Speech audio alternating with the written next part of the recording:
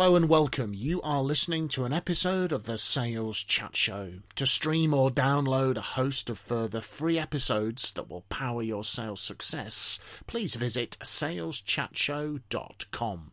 We really hope that you enjoy and benefit from this episode.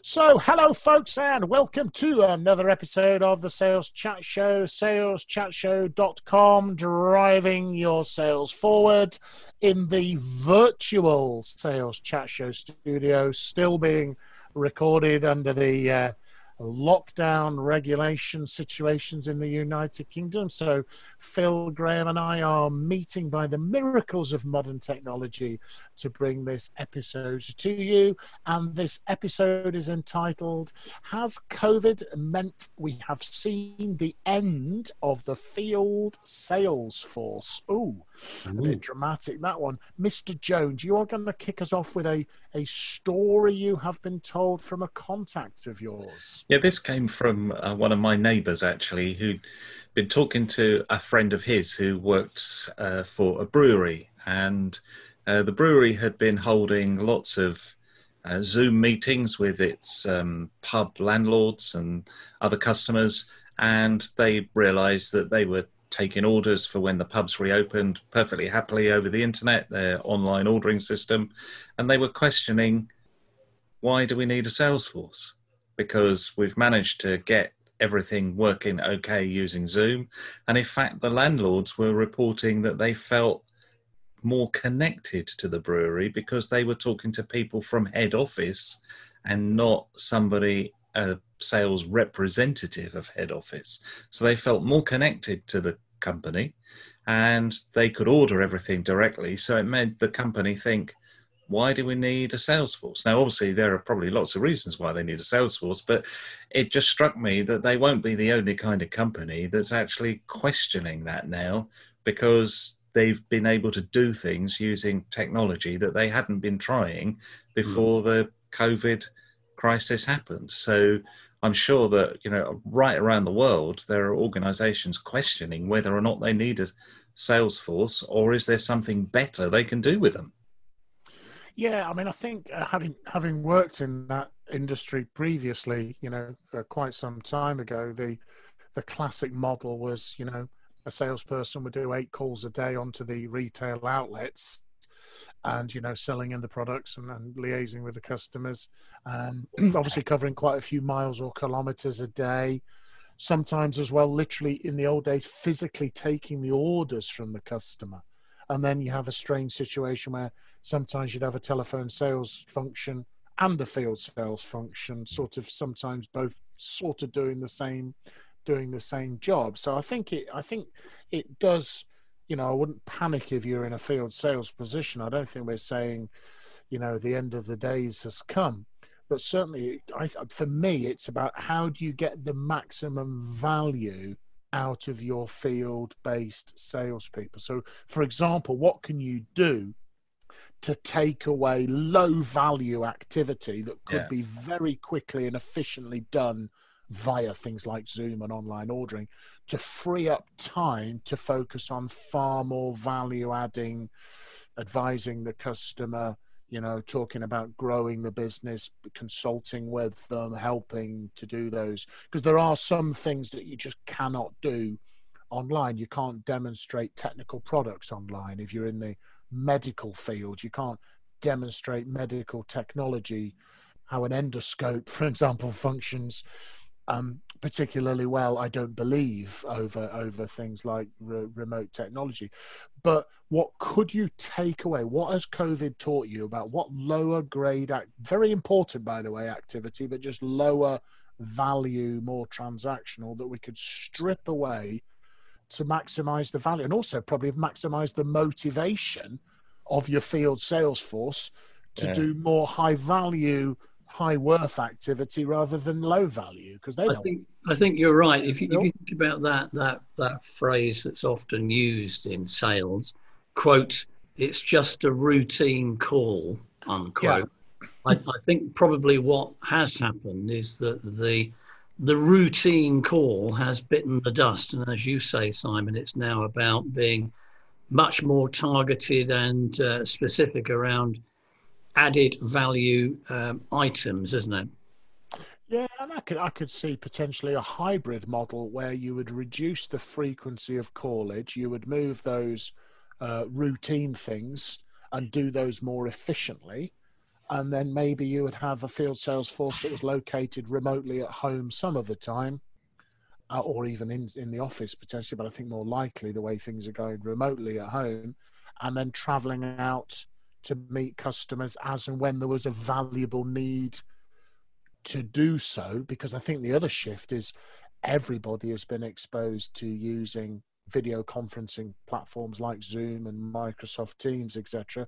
And I think customers have realized you can achieve a lot of things with suppliers without having to have the supplier coming into the office and But occupying your time for an hour or two. one thing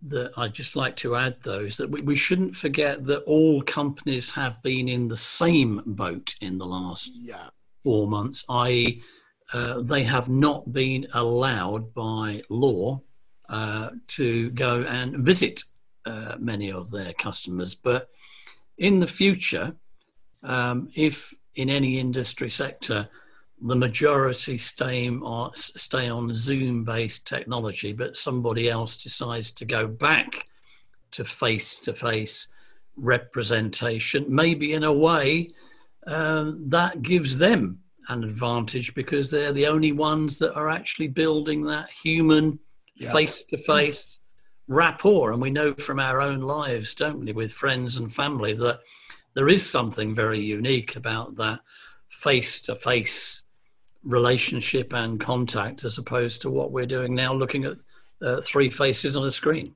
But what they'll be doing in that face-to-face will be more interesting because there's nothing more soul-destroying than getting a job as a field sales representative, and actually all you are is an order taker, and you just travel around doing miles, slogging around the countryside, going into, in this case, pubs, taking their order and walking out again and not actually doing anything really very interesting. Well, all of that can be automated and can be done online, and you can go and do a much more interesting thing in face-to-face conversations with people, maybe expanding the kind of work they do, the range they take, different kinds of, events you can help them with and special things, and you can be more creative and it will make your job more interesting. So actually, far from this being an opportunity for businesses to get rid of sales forces, I think it's actually an opportunity for people in boring sales jobs to end up with a much more interesting sales job. Yeah. I think it's about rethinking use of your field sales force, not necessarily scrapping it. That's definitely, and I think also to Phil's point, there has been a bit of camaraderie spirit. We're all in this together, and whatever you do to keep the shit running, you're doing a wonderful job. That's going to fade as life comes back to, people have more freedom and we come out the other side. Some things are definitely going to have changed probably forever. But it doesn't mean that, what's been happening in the last 4 or 5 months is necessarily how things are going to be going forward. So I think it's probably having a short, medium and long-term time horizon. But again, ask your customers, which is, we'll back to our, here we go again, the Sales Chat Show team climb back onto their favorite soapbox. Have a conversation with your customer. How did they find it? What do they like? What do they think of it? What needs were met? What weren't? How would they like to be looked after? How often would they like to see your salesperson? Because often we call on them irrespective of when they would like it. That's certainly when I was some time ago. But we would be calling on you once a week or once a fortnight or once a month, whether you wanted to see us or not. Which was. And then you get the client saying to you, "Weren't you here yesterday?" And you go, that was a week ago. And again, it seems like yesterday, and they've got nothing else to say to you. Because there's, they've dealt with everything, they've done their order, there's nothing else to say. But you've, as a salesperson, have ticked the box saying, "I visited that customer again." Yeah. And what's the point? The reason why I'm here today is because it's Tuesday. And that is not far off. So you're a large customer, therefore I will call on you a lot. And I think particularly in 2020 as we move forward, buyers don't have as much time as they. Don't forget as well, they don't want to see you until they've done their research anyway. In B2B, a lot of the time they're going to be, the way they buy has changed. The old role of the field sales force, pre the information being available on the internet, was to tell customers about products they wouldn't hear about any other way. Whereas that's not the case. There's so many different ways to connect with customers now that I think it's a good opportunity to have a conversation with your customers, have a conversation with your field sales force, have a conversation about what they think. Because of course, think about the retention, like Graham said, opportunity to move to a more interesting, enjoyable job where you feel you can make the maximum contribution. There's a lovely Charles Darwin quote, isn't there? I think he made some comment that the species that survive are not necessarily the largest or the strongest, but those that are most responsive to a changing environment. And I guess what we're talking about here is exactly that, isn't there? There's nothing to be fearful about if you are a field sales director listening to this, providing you are responsive to the change that's going on in the world and make some effort to work with it rather than ignore it. I mean, today, you have to adapt to survive.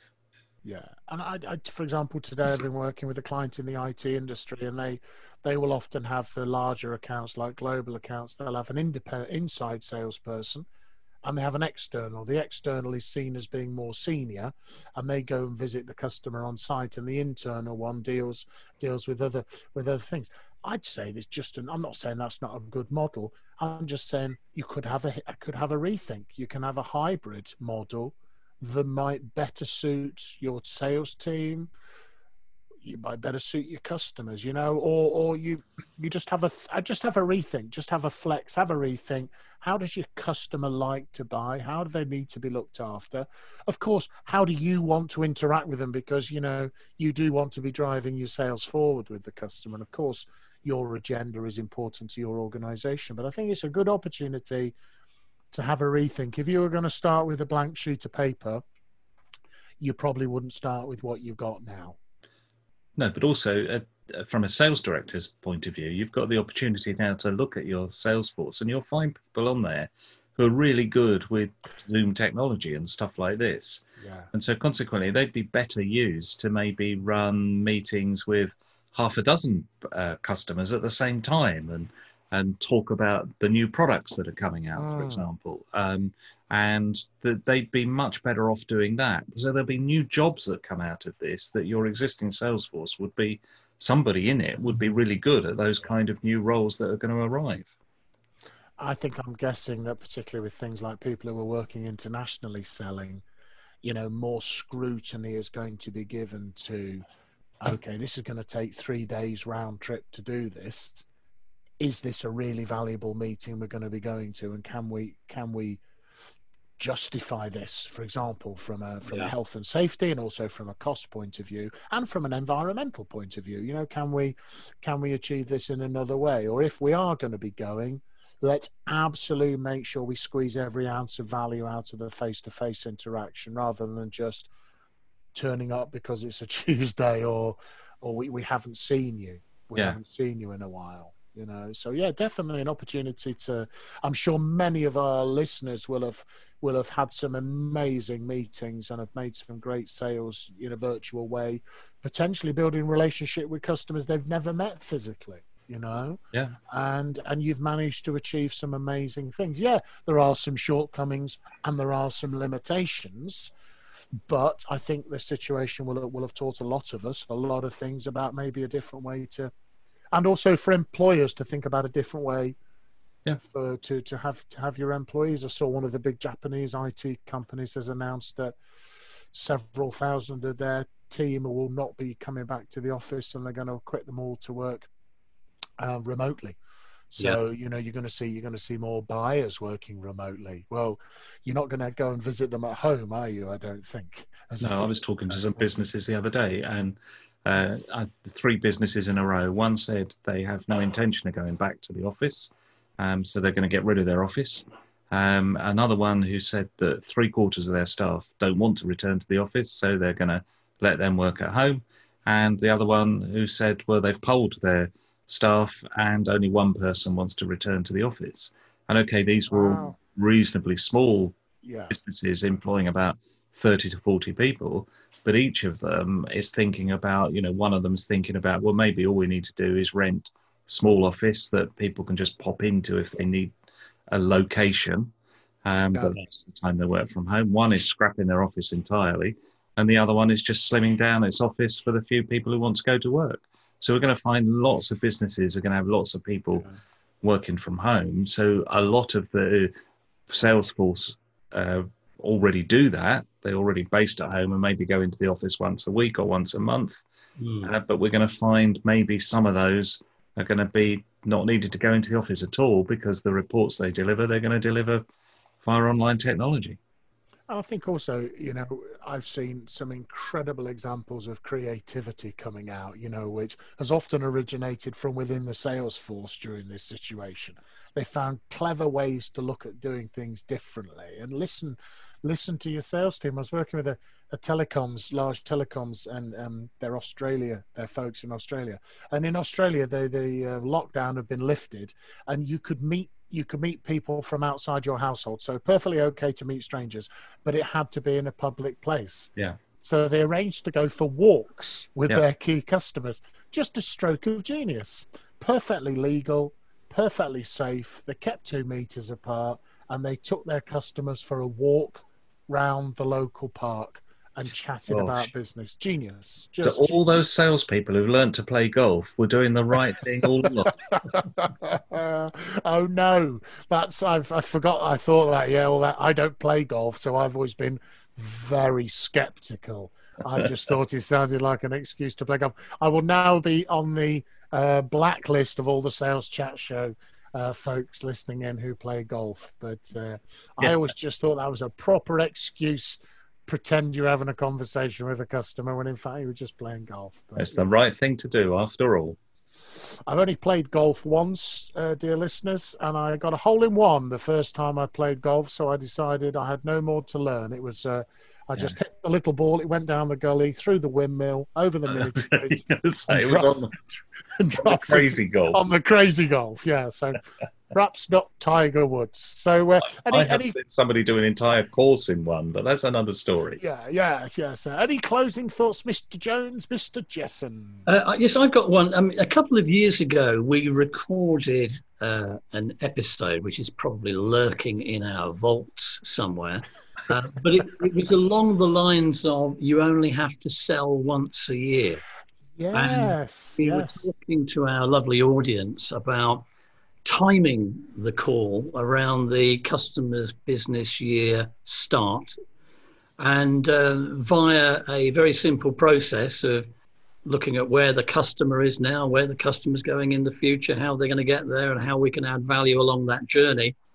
A huge amount of identifying the need can be done in that one meeting. Thereafter, you're really sort of servicing it and the occasional upsell or cross-sell maybe, but maybe it's worth people just revisiting the theory behind that, and also the timing of it, because in order to really maximize that, you've got to be at the party when the customer's spotlight goes on everything to do with budgets, targets, forecasts, and what have you. So the question to leave our listeners with is, do you actually know the business year-end stroke start of your customers? If not, maybe now's the time to do some research on that and to draw up a little chart somewhere so that you are in the right place, technology-wise, you're in the right place at the right time, resonating with the natural rhythms that are going on at the customer's end. And I think while you're on the subject of plugging episodes, one we recorded recently with the 5 questions you need to ask your customer right now, Phil, which is about always led by you, about understanding any changes in customers' priorities that have occurred over recent months, which I think would be a perfect thing to listen to, as well as the if you get it right, you've only got to sell once a year. Mr. Jones, any closing thoughts? I would just say that whilst you're talking of past episodes, remember, of course, if you are changing the dynamics of your field sales force, you probably can't set them targets anymore. And so it'd be good to listen to the episode telling you that sales targets are a waste of time. To the regular listeners of the Sales Chat Show, you know that Professor Jones can't resist getting in there. And if you've not heard that episode, it's where we have a right argument about whether you should have sales targets. I think Graham's sort of won, but Phil and I refuse to accept defeat.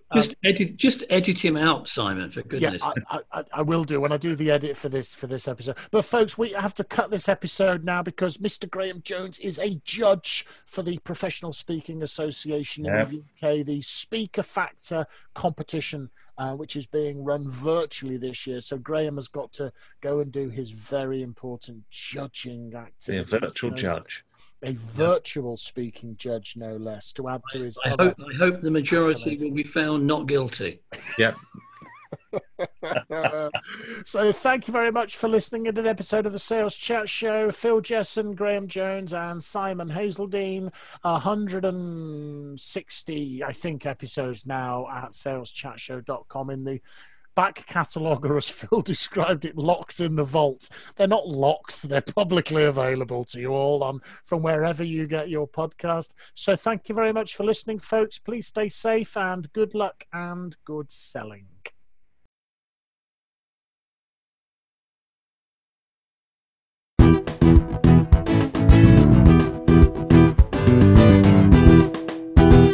You have been listening to an episode of the Sales Chat Show. To stream or download a host of further free episodes that will power your sales success, please visit saleschatshow.com. Thank you very much for listening to this episode, and from everyone here at the Sales Chat Show, we'd like to wish you good luck and good selling.